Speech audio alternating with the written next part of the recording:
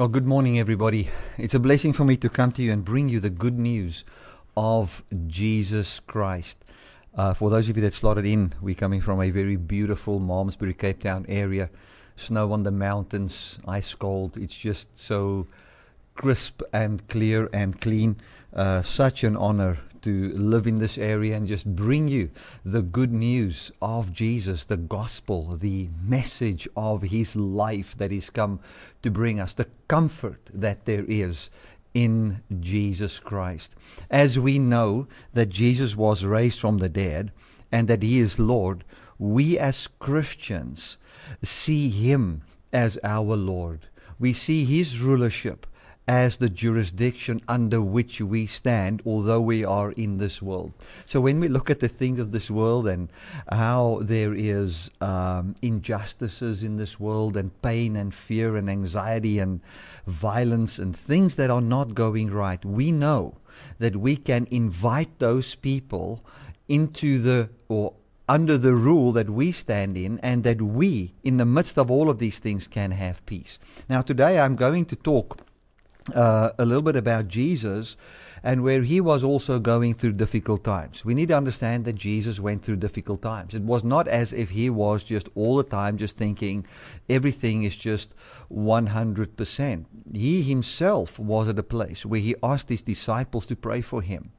The Bible says, it's clear, Jesus' words was saying that his soul was in distress. Waiting for the cup that he had to drink. He knew that he was going to go through death, and it wasn't an easy thing for him. He even prayed to the Father more than once that cup can be taken away from him. He did not want to go through that. It was a fearful thing. It was a thing of anxiety. It was something that was really pushing down on him. He was also in some other places praying and saying to his, or not praying, he was just saying to his disciples, how long will I still be with you? And we get the sense of, I wouldn't say he's just rude, that would not be it, but that he was thinking that by this time you are now supposed to understand and grab a hold of this message. We find in another place, and we will see a bit of that in Isaiah here, where he is saying, Jerusalem, Jerusalem, I wanted to gather you like a hen gathers her chicks, but you didn't want to. So he comes to do the will of the Father, which was to gather Jerusalem, but they don't want to be gathered, and they are not being gathered. And Jesus is going to die that way with the people of God, Jerusalem, not being gathered.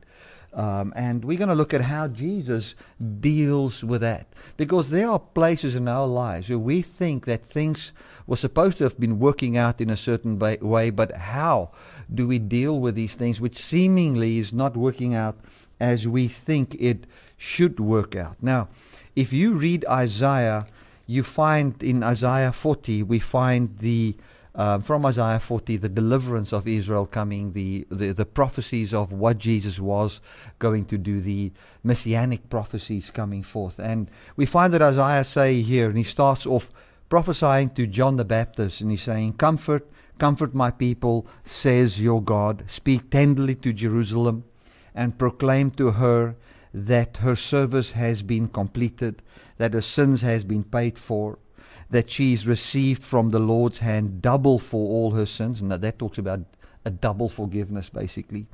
A voice of one calling in the wilderness, prepare the way of the Lord, make straight in the desert the highway for our God. This is John the Baptist. And we find from Isaiah 40 here, the prophet now comes and he's prophesying everything about Jesus. So now, when we read this, what we need to do is we need to read it the way Jesus would read it. Remember, here Jesus sees John the Baptist. He knows John the Baptist is the one that is making the way. From the age of 12, he was busy. Jesus himself was busy with the things of his father at his father's house. And here he reads Isaiah 40, and he knows this is now prophetically speaking about him. Jesus. He knows there's a man going before me, making the way straight.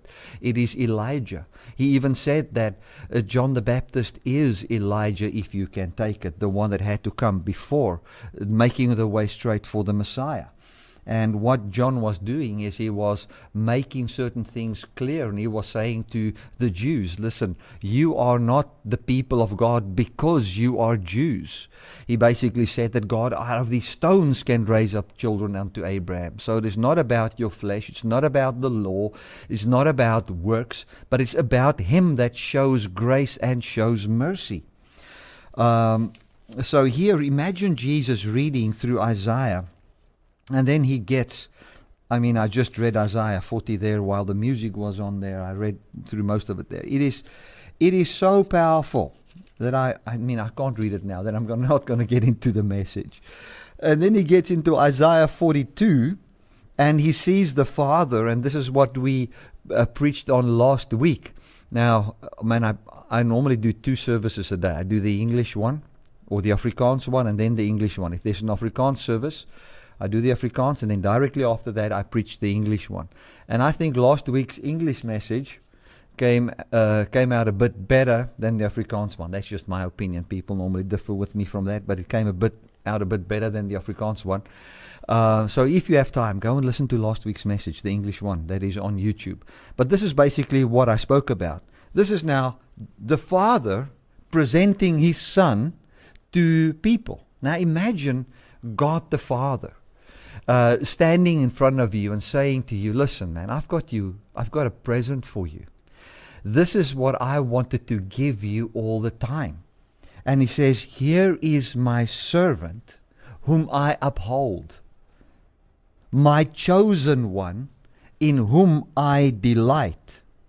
I will put my Spirit on him, and he will bring justice to the nations. I can just see God standing full of excitement, presenting Jesus to His people. Just see that.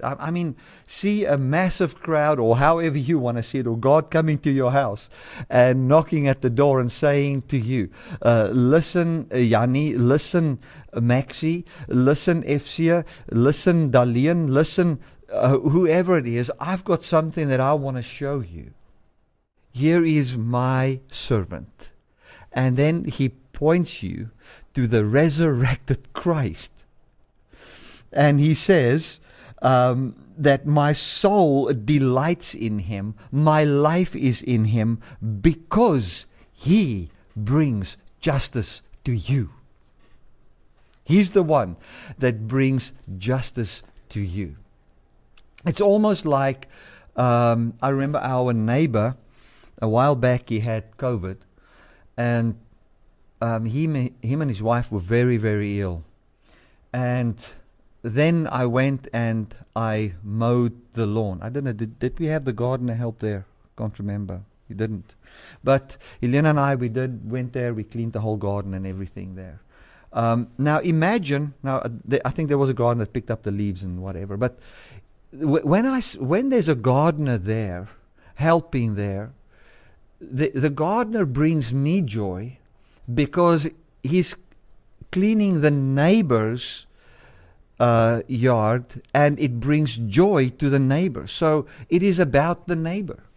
And that is what God is doing here. He's presenting His Son because it is about your well-being. It's about my well-being. And this person, Jesus, is serving the Father and doing the will of the Father, which is your salvation. So what he's basically saying is, the law cannot save these people.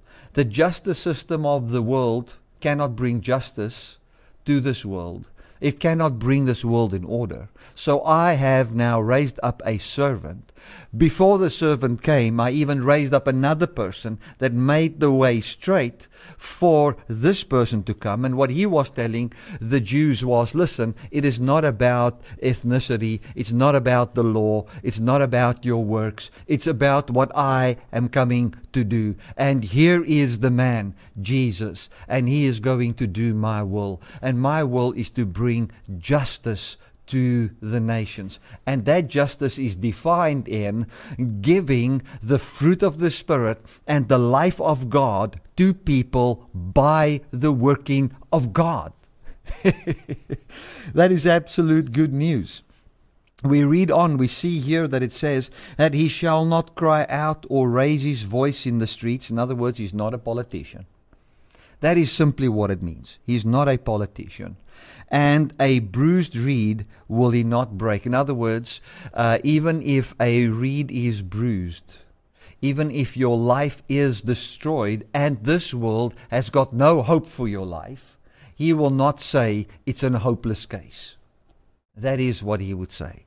He would say, this is not a hopeless case. I can bring life. For the Father has sent me to bring eternal life to people, to bring peace to people, to bring joy to people. Now you might say, but Bertie, I'm not seeing that in my life. It is as if I've believed all these things and I've done a lot of things in the kingdom of God and I'm not seeing the fruit that I think I was supposed to see. Don't jump the gun. We are going there. That is what we're still getting into in Isaiah 49. But Bert, you're only in Isaiah 42. How are we ever going to get to Isaiah 49? We're just going to skip the chapters in between. Don't be afraid. Glory to God. Okay. A bruised reed will he not break, a smoking wick will he not snuff out. In faithfulness he will bring forth justice. He will not falter or be discouraged till he establishes justice on the earth. It means that he is tenacious. He's not going to stop.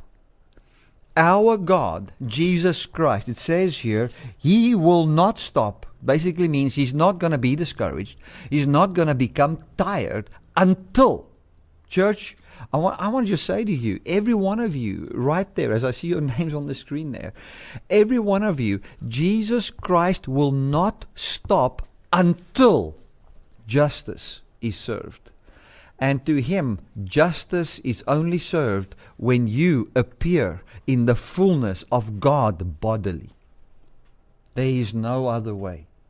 And that is what the scripture says here. He will not falter or be discouraged till he establishes justice in the earth. In his teaching, the Gentiles will put their hope. What is the teaching that Jesus has? The teaching is that he was raised from the dead and that the very same thing that happens to Jesus, the condition Jesus, the human being, finds himself in at the right hand of God, is what we can hope in. The teaching that he has, the doctrine that he has is, it's not by your works, it's not by your effort, it is by me. And that is the beautiful thing about that is it can truly now show people what is truly in their hearts. Those who truly want freedom will come to God and say, God, you have promised me this. This is what I want. And then you will receive it by him. Okay. It says here that this is what God is saying. This is what he will bring forth. He will bring forth a light in darkness. Listen to what it says in Isaiah 49. It is a repetition of what Isaiah 42 says. It says, listen to me, you islands. When he speaks of islands here, he talks about the Gentile nations, the non-Jews. He says, hear this, you distant nations. Before I was born, the Lord called me. From my mother's womb, he has spoken my name. This is Jesus now speaking. This is his message to the Gentiles. He's made my mouth like a sharpened sword. In the shadow of his hand he has hid me. He made me into a polished arrow and concealed me in his quiver. He said to me, you are my servant Israel, or we can say my servant Jesus in this case, in whom I will display my splendor.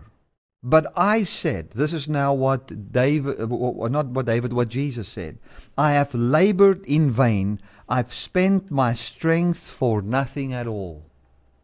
So what this is basically saying is that the Father speaks to Jesus. And the Father says to Jesus, in you will I bring forth justice to all the people.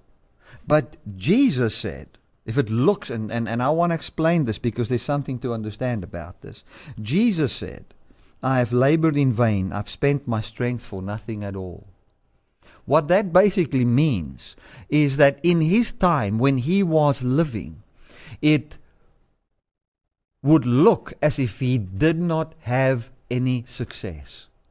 As if he spent all his strength, as if he's done whatever he had to do, but there was no effect. Let us look at it this way.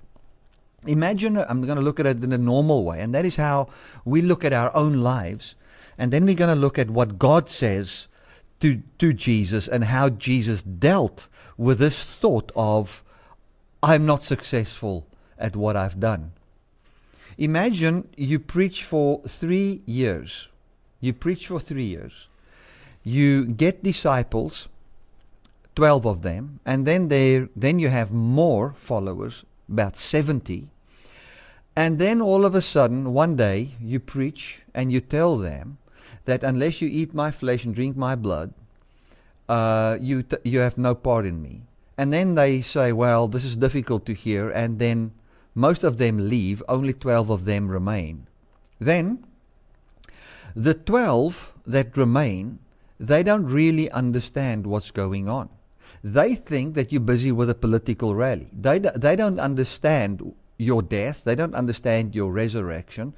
When you give them some power to pray for people, they are very proud of having power, and then think that this power that they have, this power to heal the sick, is a great tool to gain political favor and to overthrow Rome and to basically strengthen the arm of the flesh. They've got no clue. To the point that frustration kind of settles in a bit. You know, how long will I still be here? When are you going to understand something? And then to the point where you realize that these people are not going to understand anything while I'm here, and that unless God pours out the Holy Spirit after I've died, these people will not understand, and that in my time, while I work with them, they're not going to understand.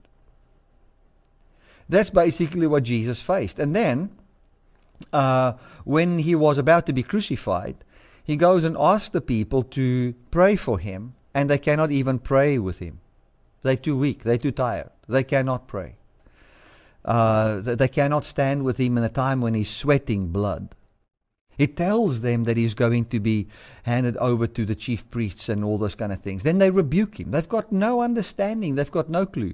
These people, they fight amongst each other, and then the one, you know, the one mother comes and says, let my one son sit on your left hand and the other one at your right hand when you come into your kingdom. They were thinking that, listen, when Jesus now overthrows Rome here and he's get his big army, let my sons rule.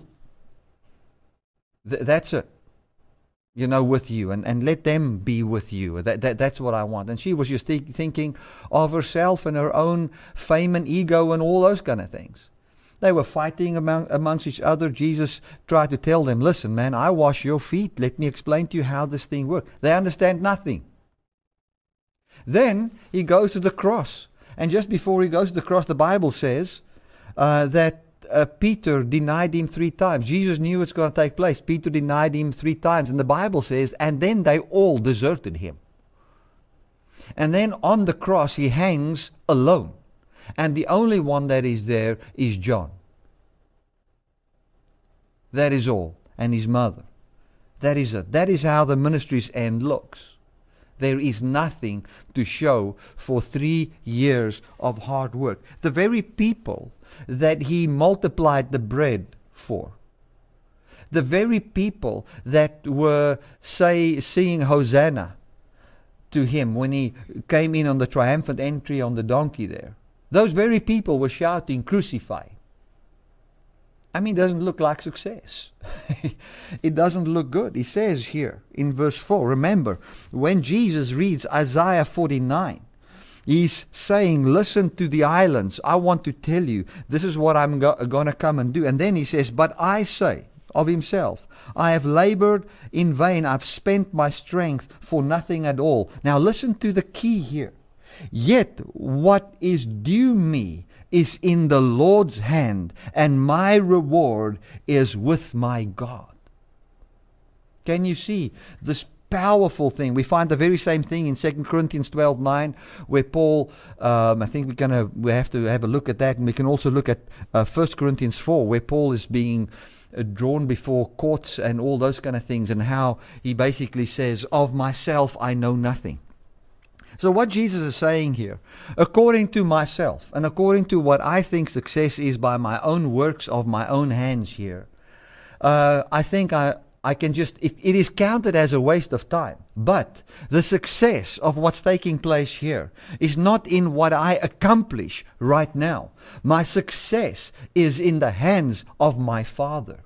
And we find that Jesus, after he died, if we look at success in a worldly manner, the Romans would have said he had no success. He had 12 followers. We just took the guy in the cloth there. We just put him on the cross, killed him, and now they stole his body. But we'll sort that lie out as well. Nothing's going to come of this man. And they would look at his ministry and say, unsuccessful.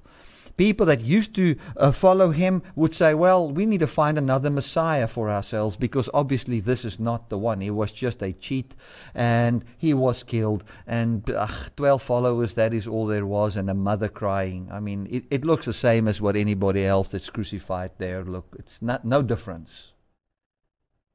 But then we find that what was due to Jesus, the resurrection, was in the Father's hands and not in his own works.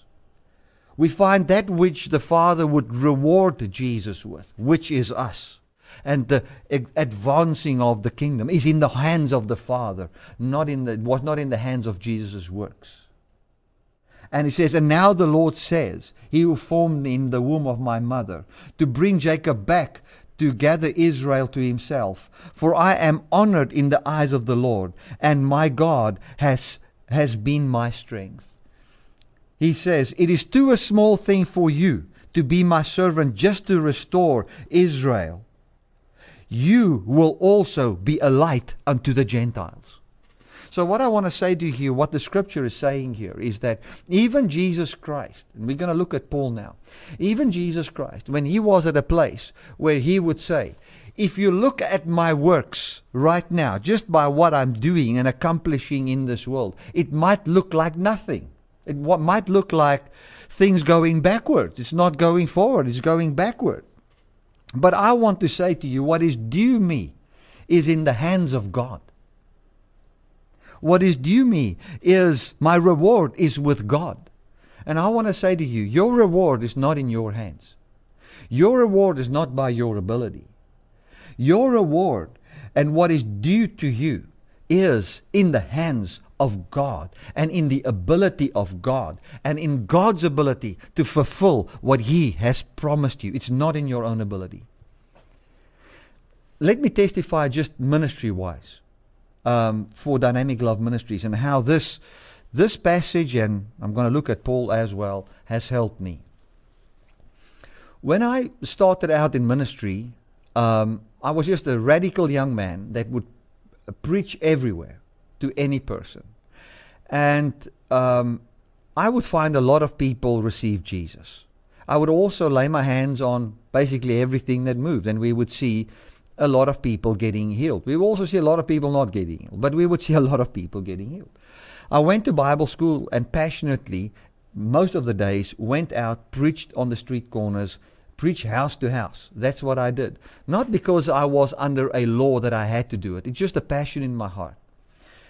We saw people receiving the Lord. We planted some small churches in communities. I went to Bible school, and in Bible school I met up with an evangelist that had big outreaches.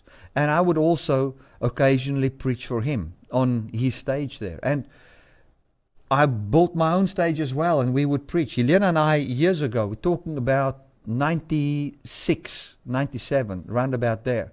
We would go to Mozambique and preach in the villages and in the open air markets there.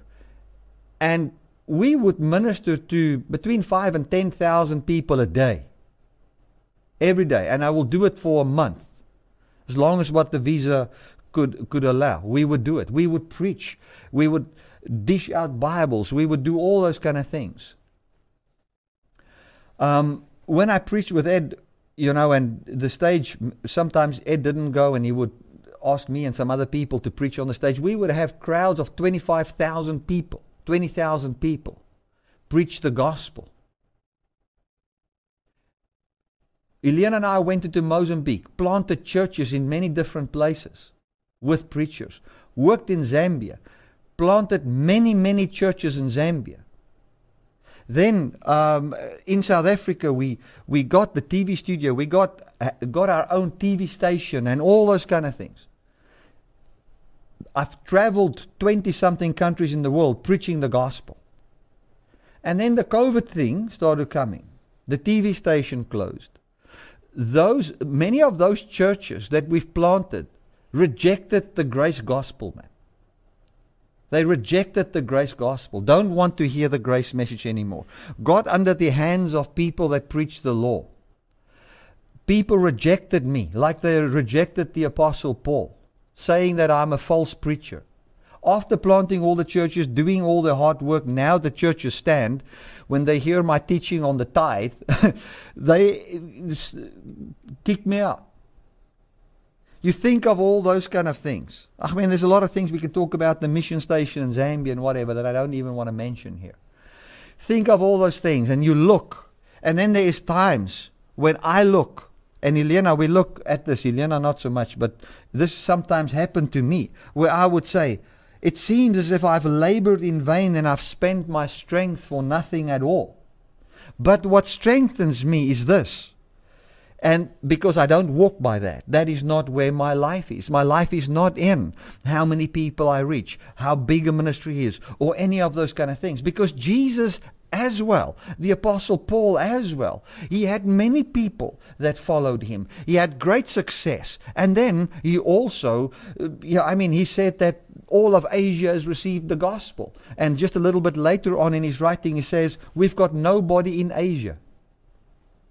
We find Paul, towards the end of his ministry, basically having Timothy, a teenager, that believes what he says. That's towards the end of his ministry. I mean, that's terrible. Most of the churches that the Apostle Paul planted when he walked the earth was closed or became Judaized. The people in Corinth rejected him to a point that he couldn't even put his feet there, man. And he's the one that loved them. He's the one that came honestly to them. He didn't ask them any money. He was good to them. And then some other people came there, big shot apostles with money and entourage and all those kind of things, and they started to speak against Paul, and then the people rejected Paul. That is what happened to the man. We find the same kind of a thing with Jesus Christ here. But he says, yet what is due me, Jesus said, is in the Lord's hands. So Jesus wasn't seeking justification or the manifestation of reward in what he did and by what he did. He knew that his reward was an empty grave, and that he would be appointed as Lord, and that his kingdom will advance in all the earth to where it is today. We can see the reward of the Lord all over the earth and what happened to him there.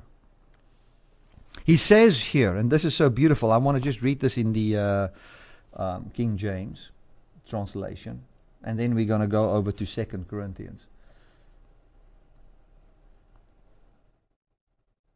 He says, then I said, I labored in vain, I've spent my strength for nothing, and in vain, yet surely my judgment is with the Lord, and my work is with my God. He says, yes, it might look as if we've wasted our time.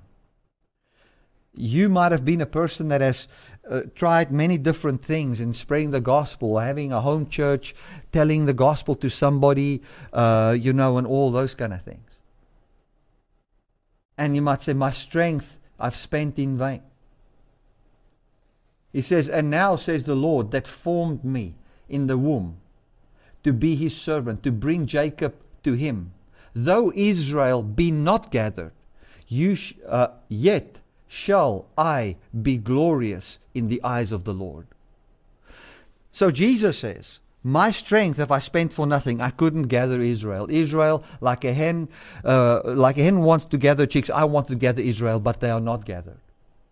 And Jesus saying, well, I didn't get that right. That's how it looks. But then God says to Jesus, the Father says to Jesus, though Israel be not gathered, yet shall I be, this is now Jesus, be glorious in the eyes of the Lord, and God shall be my strength. So Jesus is saying, yet if this does not happen, I shall still be glorious in the eyes of my God. Hallelujah, man.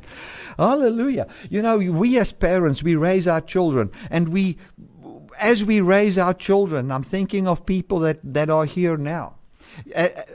People starting businesses, people supporting ministries, people, whatever you try to do that you feel is the right thing to do. Home groups, whatever it is. You join a church, you thought, man, I joined this church. This is now God's will for me, and this is going to work out successfully. You can come to the place where you say, I've spent all my strength for nothing.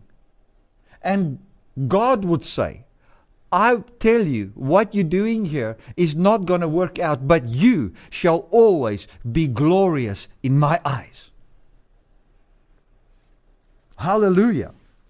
Paul takes this principle. Let me just read it again. I don't want to rush over it. Listen to Isaiah 49 here.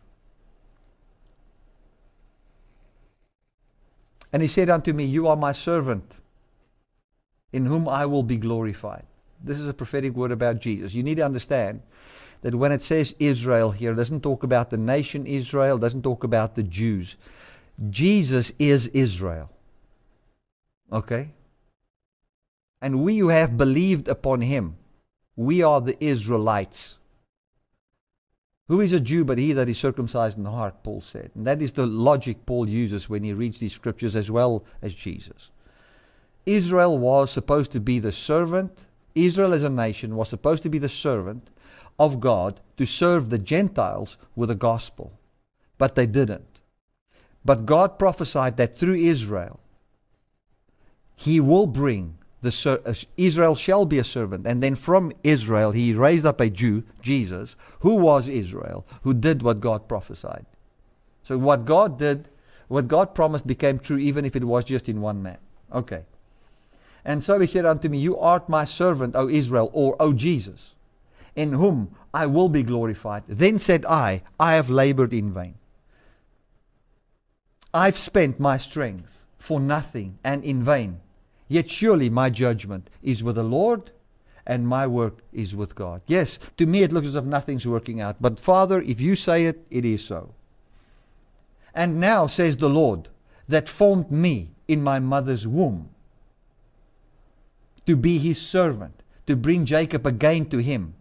This is what the Lord says to Jesus. Though Israel be not gathered, yet shall you be glorious in my eyes, and I shall be your strength. It means that Jesus didn't find his strength in how successful his ministry was when he was on the earth, because the Father had to justify Jesus with that which the Father promised Jesus prior to his death, which was resurrection, and that he will reign and rule on the earth. And that is what took place. We see that after Jesus' resurrection, Jesus pours out the Holy Spirit. When the Holy Spirit is poured out, the church started to preach. We find in Acts chapter 7 that the Jews start to become a bit nasty. They killed Stephen. They killed Stephen. And I want to read to you. I just want to read this to you. In Acts 8. After they killed Stephen, what happened? At the killing of Stephen, the following took place. They put their clothes at the feet of a young man, Saul of Tarsus, a zealot. And this is what chapter 8 verse 1 says. And Saul approved of their killing him. Man, it's becoming a bit difficult there. But then when the church fled, if you read chapter 8, when the church fled, they fled to Samaria. A lot of the Jews fled to Samaria. Why did they go to Samaria? Because the religious Jews in Jerusalem hated Samaria. They didn't want to go to Samaria. They didn't even walk through Samaria. They walked around Samaria. So they thought that's a safe place to go and hide from the Jews that want to kill the church. But when they were there, fleeing, you find the gospel being preached. You find that Herod built these temples and massive places where the gods were worshipped. The goddess Roma was worshipped. And you find that the Caesar was also Augustus. There was a place of worship built to him. Everybody worshipped there. It was a stronghold, this Samaria. It was a place of great evil, of worshipping of idols and all these kind of things. But when the church fled there, we find that Simon the sorcerer, which was called the great power of God, he submits to Jesus. He gets saved. We find the church spreading, the gospel being spread, people believing in Samaria. Then the apostles come, they lay hands on these people and they receive the Holy Spirit, and churches are planted. Jesus, when he was walking on the earth, he said, well, it looks as if I'm not getting anything right here, but my judgment and my justice is with God. And God justified Jesus, and we see how the church has spread all over the world and continues to spread. I want to tell you, you and me, we are part of an everlasting kingdom. We don't have to fret about Bill Gates, man. We don't have to fret about different things in the world. We don't have to fret, South Africans, about what happens in the politics, land reformation, and all these kind of things. We don't have to stress about those things. This terrorist, Saul, while he was on his way to Damascus, Jesus, he appeared to him. That appearing wasn't like a 1 hour long appearing. If you read the NIV, it says the appearing was just a flash. It's like lightning, just a flash, a millisecond, half a second of a flash. And the half a second of a flash of the bodily resurrection presence of Jesus caused scales to come over his eyes. He had a physical manifestation on his body. A voice after this flash and this light that shone around him in the flash was then speaking to him. Other people heard the voice, but they saw no one. They heard the voice that was speaking to Paul. This man changed, and the terrorist, the one that was bringing terror, was changed by the power of the resurrected Christ. Now, I want to say to you, if just a flash of a millisecond of the bodily physical presence of Christ brought that change in Jesus, what do you think will his return be like, wherein you will not just flash, but shine eternally with him in the earth? Do you think there will be any wickedness left on this earth? Nothing, man. Absolutely nothing. We are part of an ever-increasing kingdom where there is no end to it. Listen to how Paul handles this thing. Paul also had some times when he didn't feel too good. 2 Corinthians. I think it's 12.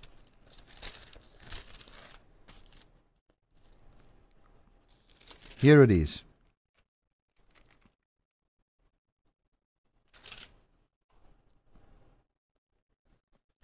Paul says here that he had different revelations of God.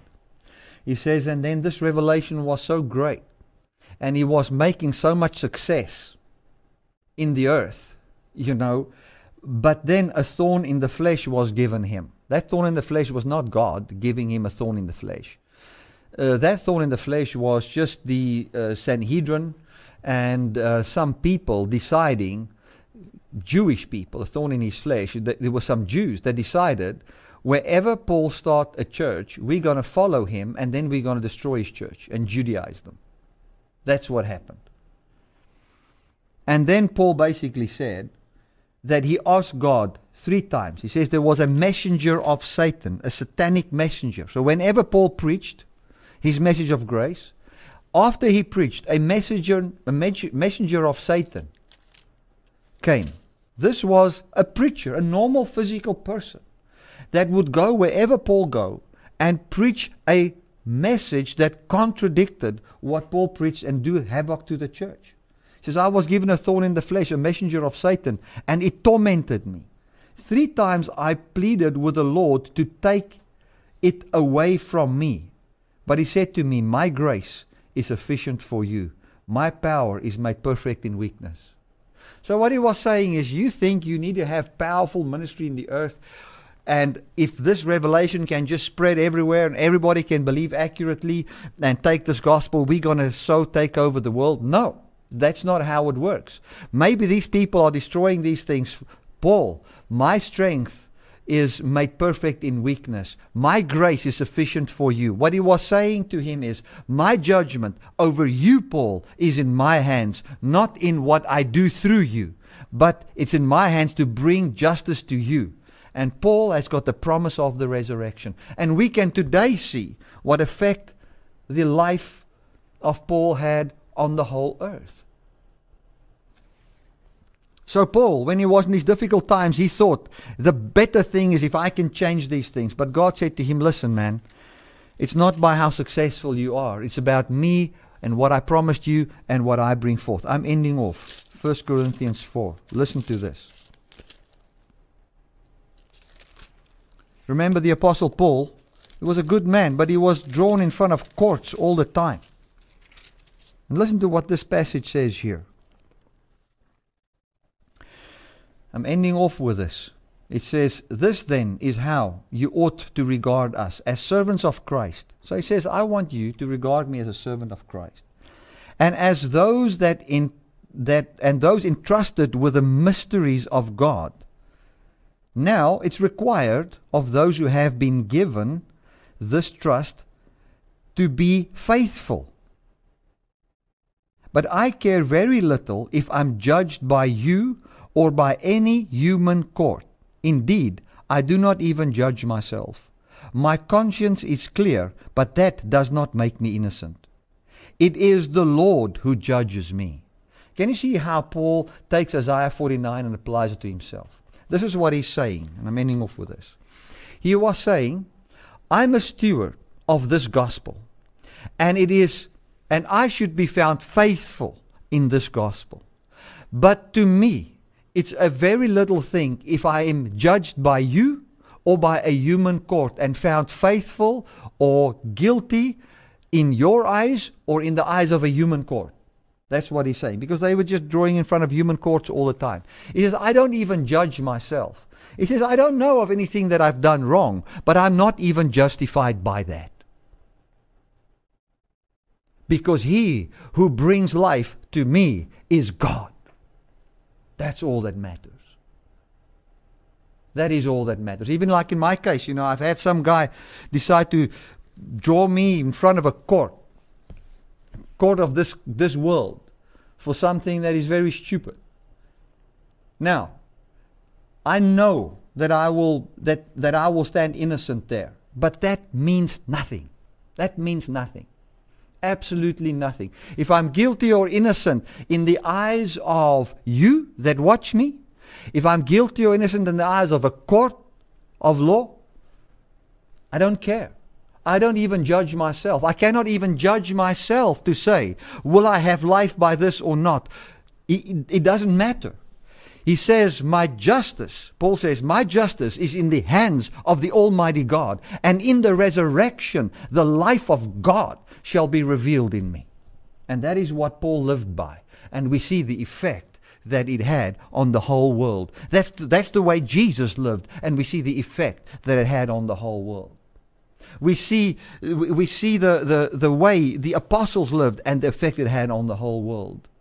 So I want to say to you, never let anything in your life disqualify you, man. We cannot measure our lives by the things of this world. By things of this world, we might think we've wasted all of our time. But our justice is with God, and He has promised us eternal life. And what we can live from now is the peace of having life by God. Hallelujah, hallelujah. Glory to God. Isn't God wonderful? Isn't God beautiful? Here we have an apostle, the Apostle Paul. The effective time of his ministry was just about 10 years. That's when he really traveled and when he could write. But the other years, he spent in jails, man. In front of courts.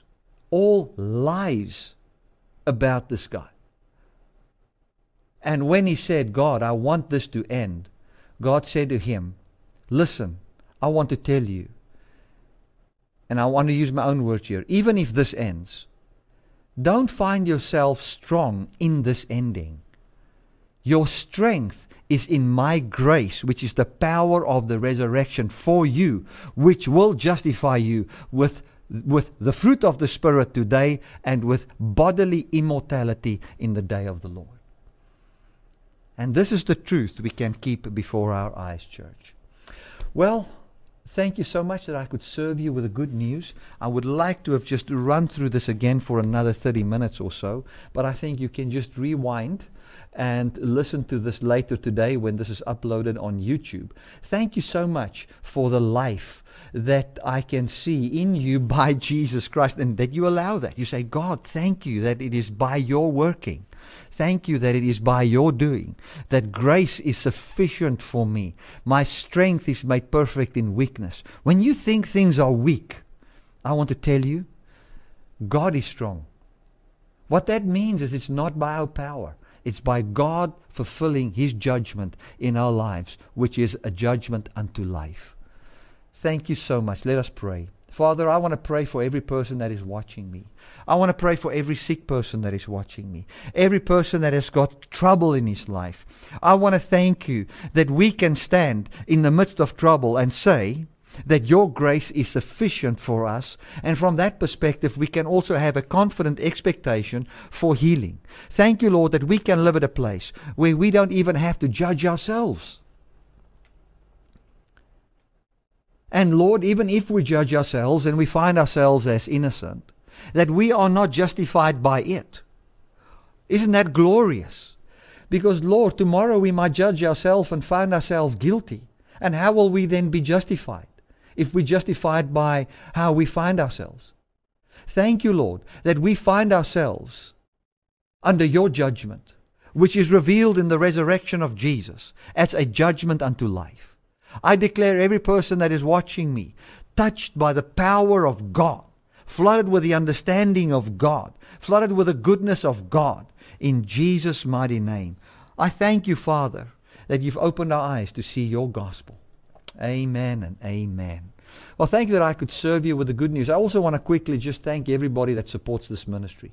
Your prayers, your financial support, your love for us is so great. Thank you for slotting in. If I see all of you here and just wanting to hear good news, it is such a blessing for me just to serve you with this message. And even in the midst of COVID, where we could never gather the amount of people that gathers now, if you count everybody that is in the houses listening to this, that we could gather and preach the gospel, serve one another with the good news. Thank you for allowing me to serve you with this message. We will chat then again next week. Those of you that want to be part of the breakout groups, you can just stay on in the Zoom meeting here, and we will divide you into groups where you can minister to one another. Thank you for all your love. God bless.